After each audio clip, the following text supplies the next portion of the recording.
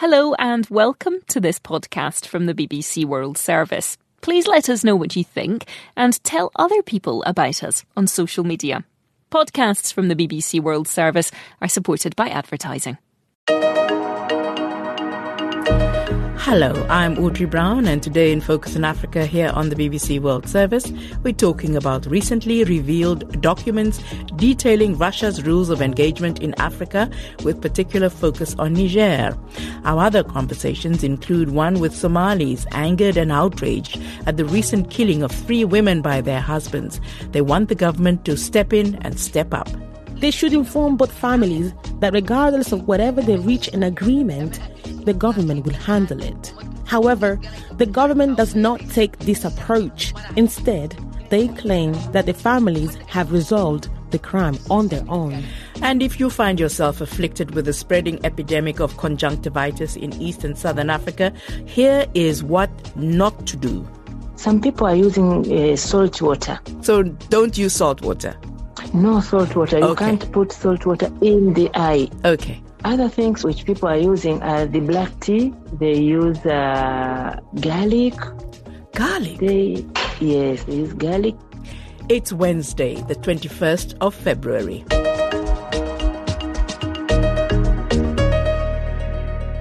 We start with the geopolitical realignment in Niger. Things are not easy for the government in Niamey at the moment. Following a coup last year, its neighbors in the Economic Community of West African States imposed sanctions and suspended its membership. Niger retaliated by withdrawing from ECOWAS. The country is also in deep debt and unable to make payments, so the debt is piling up. $520 million in repayments is owing since the coup. Ordinary people, like Sidon in Niamey, are feeling the pinch. The coup has changed many things. First of all, France is out. Nigerians now have the guarantee that no power from abroad is dictating us what to do. I think this is a great achievement for us here in Niger. Second, management of our natural resources are now public. Peace and security are back, and we no more hear about terrorists attacking those villages surrounding Niger. Life is harder now, but it's due to the sanctions which were unjust, illegal, and inhuman against Niger. Sidon was speaking from the capital of Niger. Now, when the coup happened last year, thousands of Nigerians welcomed the Russian mercenary forces that helped the new regime kick out France, the former colonial power. The quid pro quo was not clear. Now it is. According to documents revealed by the Royal United Services Institute, a leading think tank here in the UK, Jack Watling wrote a report on it, detailing what he calls the regime survival package. The regime survival package is how the Russians are internally describing a group of capabilities that ranges from personal protection for partner leaders, information operations to boost their popularity domestically, a range of economic protections against Western sanctions for how they might be behaving, and this provision of quite capable military forces to allow them to go after their internal opponents. David Otto is a counter-terrorism expert on Africa and director for the Geneva Center for Africa Security and Strategic Studies. He's been telling me what he makes of what Jack Watling calls the regime survival package. Well, I think it's clearly to buy Russia's unconventional tactics, retaining its influence within certain African countries. For example, the likes of Niger, Mali, Burkina Faso. We've seen the same thing happening in Sudan, in Libya, in the Central African Republic, where the Russian strategy has been to try to protect countries against economic sanctions that they've received. For example, most of the military regimes, have been sanctioned by ECOWAS. It is also providing them with regime protection. But with regime protection and military capabilities, they are able to stay in power for longer. I mean, a case in point is the fact that the 3 Sahelian border states of Mali, Burkina Faso have now established what they call the Liptako-Goma Alliance, which effectively provides them the capabilities and the ability to defend themselves in what they describe as any external aggression. So it is correct to say that, these countries are now enjoying what appears to be the backing of countries like Russia, which of course it's protecting its own interest, against Western competitors. Right. Are we right to still talk about Wagner, or is it now Russia? The lines in terms of are very blurred, because of this whole idea of plausible deniability and implausible deniability, which Russia wants to look at very carefully. We know that the demise of Yevgeny Prigozhin was not the end of Wagner, because of course Prigozhin was Wagner, but Wagner was not Prigozhin. And what we're saying is that there is a promise for these troops that are recruited both from Russia and other countries, forming the new Wagner phase. So Wagner is still there. It is still providing that level of regime protection in exchange for mineral concessions, but also giving these countries the ability to continue to dig in their heels in defense against transferring power to democratically elected governments. We've seen in the Central African Republic, for instance, that the Russian forces of Wagner are able to extract mineral wealth. What does Niger have to offer? Of course, Niger produces global uranium, and, France, has been benefiting from that. 1/5 of Europe's needs, comes from Niger. Effectively, with a country like that, Russia would seem to balance the sanctions that have levied against it, but also to push European countries like France, towards the Russian gas, kind of cutting them off the Nigerian uranium route. So for Russia, it's very strategic. Of course, they have not been directly linked to the coup in terms of planning and preparation. But what I see here is that they are pickpocketing. The French have been kicked out. The Nigerian government is looking towards renewing some of these uranium deals that existed with France. And Russia seems to be benefiting from this, or seems to be the one that is going to benefit from this. Remember that Niger cannot act independently, whether from an economic or military point of support from its neighbors Mali and Burkina Faso, who are strongly tied to Russian protection at this point in time. When the Nigerians kicked out the French, the Russians and Wagner were welcomed very enthusiastically by segments of the population in Niger. Do you think there's a chance that their optimism at a better kind of arrangement is justified? There is that initial euphoria of we've kicked out the French and we're welcoming the Russians, according to the narrative. That doesn't translate to practical implementation of sustainable economic or social or fiscal policies. As time drags on, there will be evidence of what kind of measures are being put in place. And so far, that is not happening because, of course, the regime is focusing on regime protection. The people would want to know what is it that the military junta is offering. And if there is no signs of any progress, or there is no signs of any movement in terms of progressing towards an economic sustainability, then I think, the people will begin to ask questions, bearing in mind that Niger is still under very severe sanctions from ECOWAS. What about democracy? Because we now have a military regime. Are people concerned about that at the moment, or are they thinking, well, let's do one thing at a time? First, let's dislodge the French, try and find a more equitable distribution of our resources, and then we look at the rest. I think from a Nigerian point of view, the common man is looking towards what are the changes. Prices of goods and services increasing. The common man does not care about the system of governance. I think for the people of Niger and the people of the region, I think what they're concerned more about is it in for them in terms of, how the military junta controls the economy, how they can deal with the current sanctions. What is it for the people that they can survive on a daily basis? Could we see what had happened to the French happening to the Russians? And might it be that it would happen even sooner? I think the African population generally is getting more smarter compared to the pre-colonial days. Education has expanded, within the continent. So it will be much more difficult for any country, including Russia, to place itself as the messiah to provide Africans with the best outcome. That's the counter-terrorism expert, David Otto.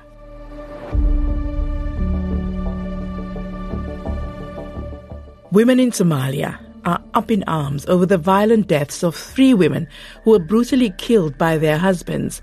It all happened in the space of just 1 week, leaving many reeling with sorrow, shock, and anger. One woman was locked in a room and left to burn to death in Mogadishu. This galvanized women around the country. We've been protesting the increasing violations against women. It used to be about domestic violence and rape, but now it has escalated to killings, burnings, or dismemberment of women. In just 2 consecutive days, 2 women were brutally murdered by their husbands. Additionally, domestic violence cases are at an all-time high. Over the past few months, from 2023 to 2024, the number of cases have been steadily increasing. That's Mariam Takal, chair of the Somali Women Development Center. She told us that what sets Somalia apart from the rest of the world is its strong clan systems, which supersede the government. So courts of law are almost useless in dealing with violence against women. The problem stems from the clans, who are heavily armed. When a crime occurs, the first thing the clans do is collect money and attempt to resolve the issue by offering compensation to the families of the victims. What could be done to address this issue is for the government to intervene. They should inform both families that regardless of whatever they reach an agreement, if a crime has occurred, the government will handle it. However, the government does not take this approach. Instead, they claim that the families have resolved the crime on their own. Younger women are taking the fight to the system. They want change. One of those women is Mariam Mohammed Hussein in Garowe, which is in northeastern Somalia. Tell us what women in Somalia are feeling at the moment, because we know that there have been public outcry, protests, anger at the deaths of 3 women recently at the hands of their husbands. Just tell us, the women that you know and you're talking to, what are they saying? What are they feeling? What are they talking about? They both feeling anger contained with sadness. In crowds telling the government for justice and all about that. That is what's happening on the ground for now. What is the clan system? Clan system is elders forming their customary laws, called hair in Somali, and it sometimes succeeds from a legal mechanism. How does it affect young men? I think for men, they affect in a positive way, because if a man rapes or kills another person, and the clan elders will go to other clan elders to negotiate if that man can roam freely, unpunished, and they take camels instead and money instead of that person to face his consequences. He can do whatever he likes, he can do whatever he comes into his mind, and be whatever he wants to be. Now, the cases we're talking about, deeply upsetting, they're very scary as well. Tell me, are they unusual in the extremeness of them? I mean, a woman being locked in a room and burned to death. That is, you barely have words for it. Is that an extreme case, or is it not that unusual? It's unusual and very extreme and in our society. And past 4 weeks, they've been happening, a lot of them. And now we have 3 cases of husband burning his wife alive, and she's pregnant. And we have 2 others and killed their wives by knife. So these cases they don't happen often, and these are very extreme and unusual to our society. But there is other inequality that Somali women face, and for example, rape and TBV, they happen on a daily basis. Rape and gender-based violence. Okay, so women being beaten up, women being assaulted, all of those things. So how does society deal with those cases? Unfortunately, most of women don't even go to the police because they have fear of shame, fear of stigma. They don't even report to the police. And before going to police, they may see to go for the clan elders, and the clan elders will solve that case accordingly by sitting with as I said before, with the other clan elders. But if that case goes to the police, it's a very weak, and they don't even get the perpetrator to face what he's done to the woman. What do you think should happen? What do you think Somalia should do? I think by addressing the root causes of gender-based violence, also by challenging the cultural norms, also strengthening Somali legal protections, I think providing comprehensive support and services, a path towards justice and gender equality can be forged and will be the solution to all what's happening now on the ground. Do you think that will happen soon? I think we have to have a hope at least, but it will be a long battle and it will not going to be easy for us. We will do what we can do to see those changes very soon. That's Mariam Mohammed Hussein in Garowe. We contacted the police in Somalia. They didn't want to give us an interview, but they did send a statement which reads in part that violence in Somalia does not only occur against women. It happens mostly in families and is against both men and women. The statement continues, most of the victims are men who are victimized by their spouses. And that's the end of the quote. The police said they were carrying out an investigation into the deaths of the 3 women.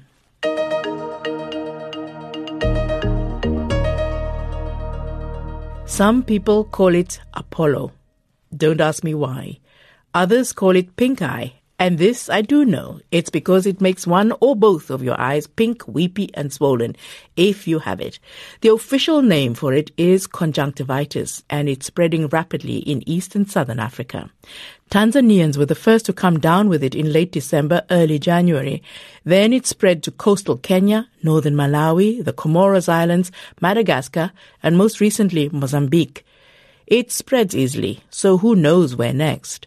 Cases are declining in Tanzania, but worryingly, some people have been using unregulated remedies which have caused blindness. The Ministry of Health is on the alert, as I've been hearing from Dr. Bernadetta Shilio from the National Eye Care Program. First of all, let me start by explaining a little bit of what is it. The conjunctivitis. Conjunctivitis is the inflammation of the conjunctiva, and when I say conjunctiva, is the thin outer layer of the eye covering the eye globe and the eyelids as well. And it's an inflammation which can happen due to bacterial, viruses, or fungi. But when we speak of the epidemic, usually it's the viral as the causes. So tell me this, the current outbreak, is that an epidemic? Yes, the current episode is an epidemic because it has spread very fast and a lot of people have been involved. So the presentation is not normal. Right. How does it actually affect people and what are the symptoms?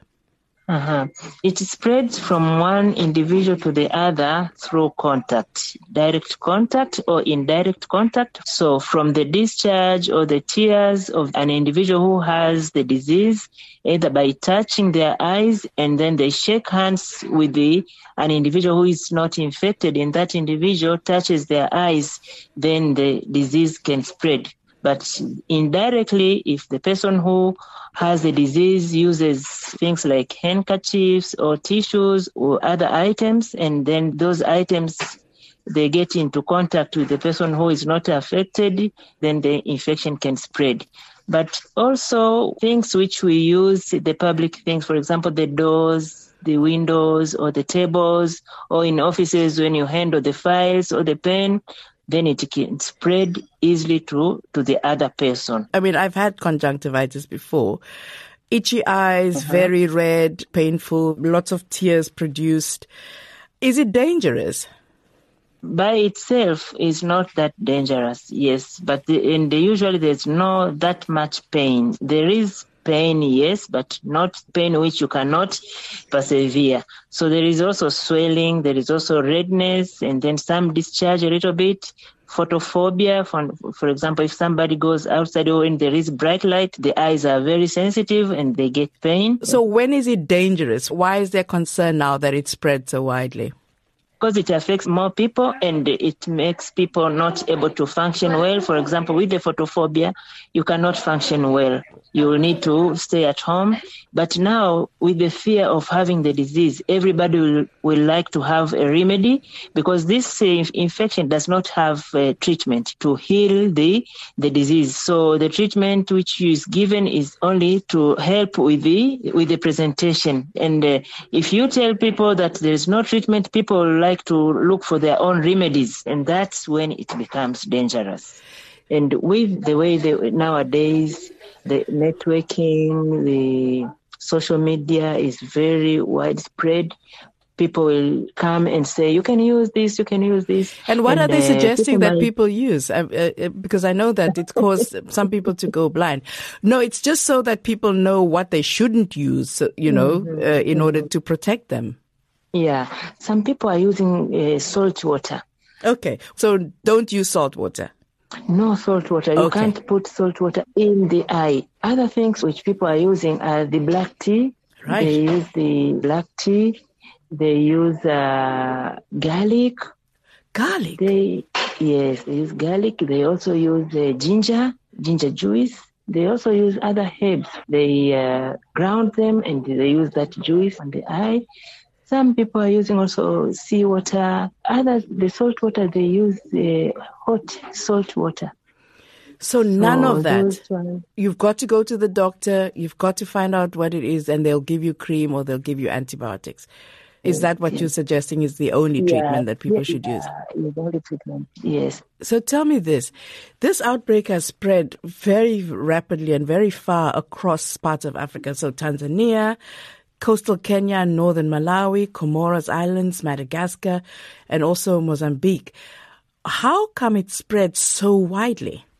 Yeah, because it is highly contagious. So if one person is affected and it travels, because for example in Tanzania, we started with one region, but now all the 26 regions are affected. And when you ask the report from those other regions, they'll tell you that this person said they have been in contact with somebody who came from Dar es Salaam with the same illness. And we know Tanzania is among the East African countries whereby people comes in and go. So maybe people came for business in Dar es Salaam and they went back to their home infected and then they spread. So the same for Mombasa. So basically human beings. And you were saying earlier that hygiene is one of the ways in which you can limit the spread of it, right? So wash your hands.